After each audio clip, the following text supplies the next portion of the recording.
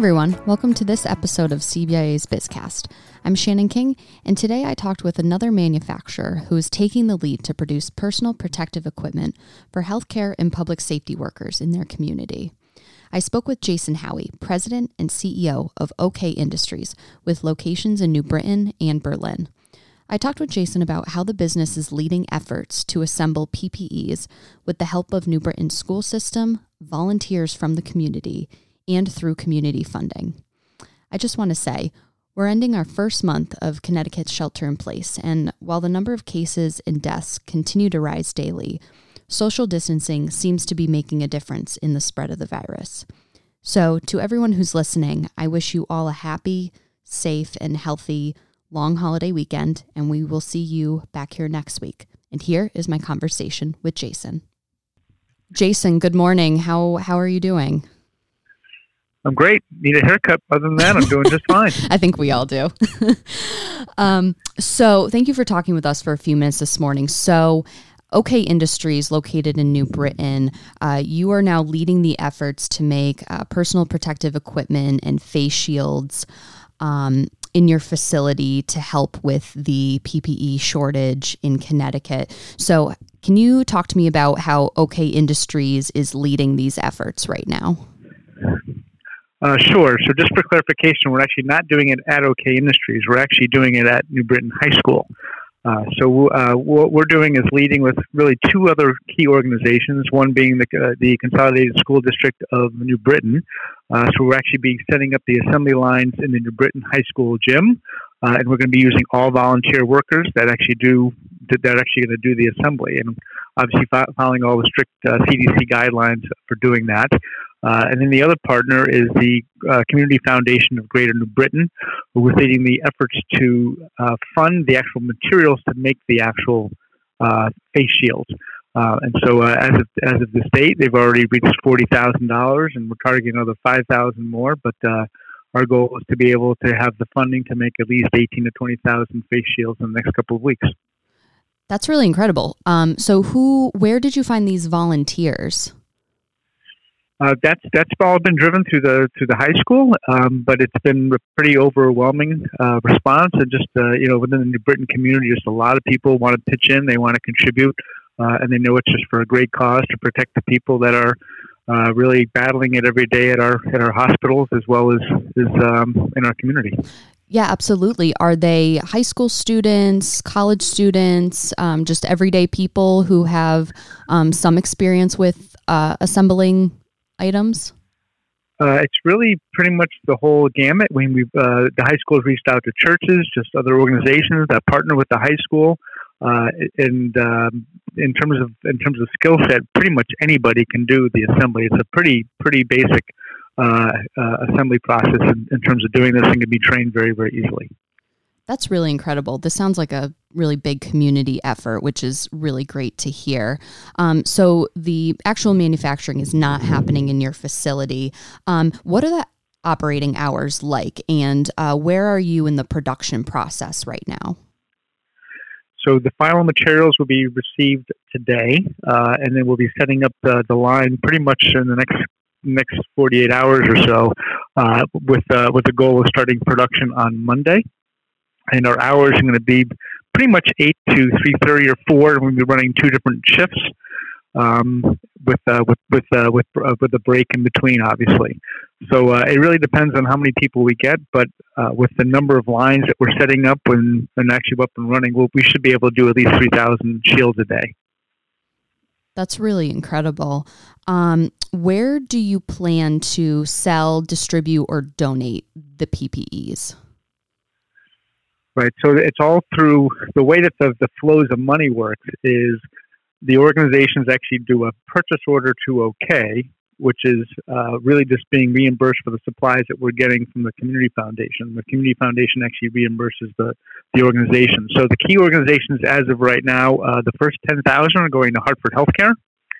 The next 4,000 are going to the Hospital of Special Care, which is in New Britain. And then a bunch is going to the City of New Britain, which includes fire department, police department, EMS, as well as some other surrounding towns. Awesome. So how long are you going to continue to manufacture the PPEs? I would say within a couple of weeks, we should be able to already reach our goal of 18 to 20,000 shields. So it shouldn't take that long. And then obviously it depends on where the situation and the crisis goes from there. Yeah. So if there continues to be a shortage, will you make the determination to continue to manufacture the PPEs, throughout April and potentially May? Potentially, yeah. I mean, Okay. as long as the need is there, I think we feel confident as a community to continue to find funding and other avenues of being able to help out. But it's just been a tremendous amount of buy-in from everybody about wanting to participate. So that's not the issue. Well, that's good to hear. So why did OK Industries decide to produce PPEs? I believe you announced that a few weeks ago. What was the thought behind this effort? I personally serve on the board of Hartford Healthcare in their central region, so I'm very, very well aware of a lot of the people that are there and their challenges and the fears of just not having the PPE. So fortunately, we came across something about a very easy way to get pretty readily available supplies to actually make the shields, and it just made a whole lot of sense based on our community partners about how do we join forces and do this together. It's just really the right thing to do. Yeah, absolutely. I would agree. So OK Industries, is your facility still running right now? Yeah, so we have a facility. We have two facilities in Connecticut. One's in New Britain, one's in Berlin. We are an essential business. We make critical manufacturing components primarily for the medical device community. Okay, what kind of medical devices are those? It runs the gamut from critical life-saving procedure instruments to some of the stuff that is really starting to probably taper off more is things like for orthopedic applications, implantable pacemakers and defibrillators. But pretty much a whole wide 90% of our business is medical device. Okay. And have your operating hours pretty much stayed the same? Pretty much stayed the same. We've staggered start and stop times just for the social distancing criteria and recommendations per CDC. Right. But pretty much, we're seeing some slight reduction in terms of personnel. We haven't had anybody who's confirmed with the virus as of yet. So I think we're doing a pretty good job of that. We have a COVID-19 response team that meets daily, made up of senior management, supply chain, facilities, and HR.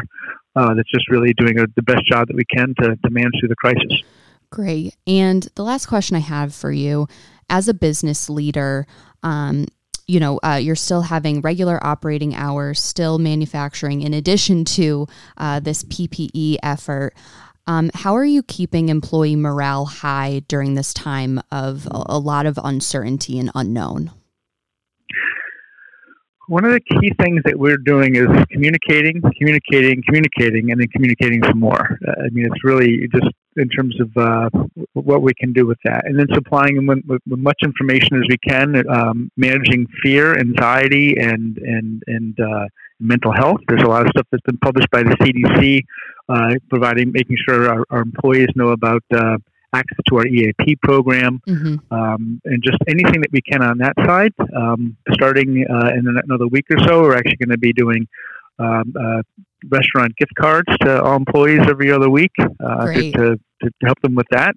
But it's really just communicating and making sure that we're addressing any concerns and fears that they have, and all of them kind of filtering up through in many, many different ways, but are addressed by our COVID response team every single day.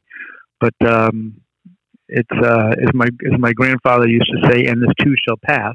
And it's just about helping people and getting through it together. Absolutely. Absolutely. Well, Jason, thank you so much for talking with me for just a couple minutes this morning. And I want to congratulate you on your efforts and thank you for stepping into, closing this shortage of PPEs. I know they're in much demand right now, and keeping it in the community. I think that's absolutely critical during this time. So thank you so much. And of course, I hope you are well, hope your family is well, and all of your employees are well. Our pleasure. Thank you. For the latest COVID-19 information, visit cbia.com. Follow us on Twitter at CBIA News and on Facebook. Call us anytime at 860-244-1900. Stay safe out there.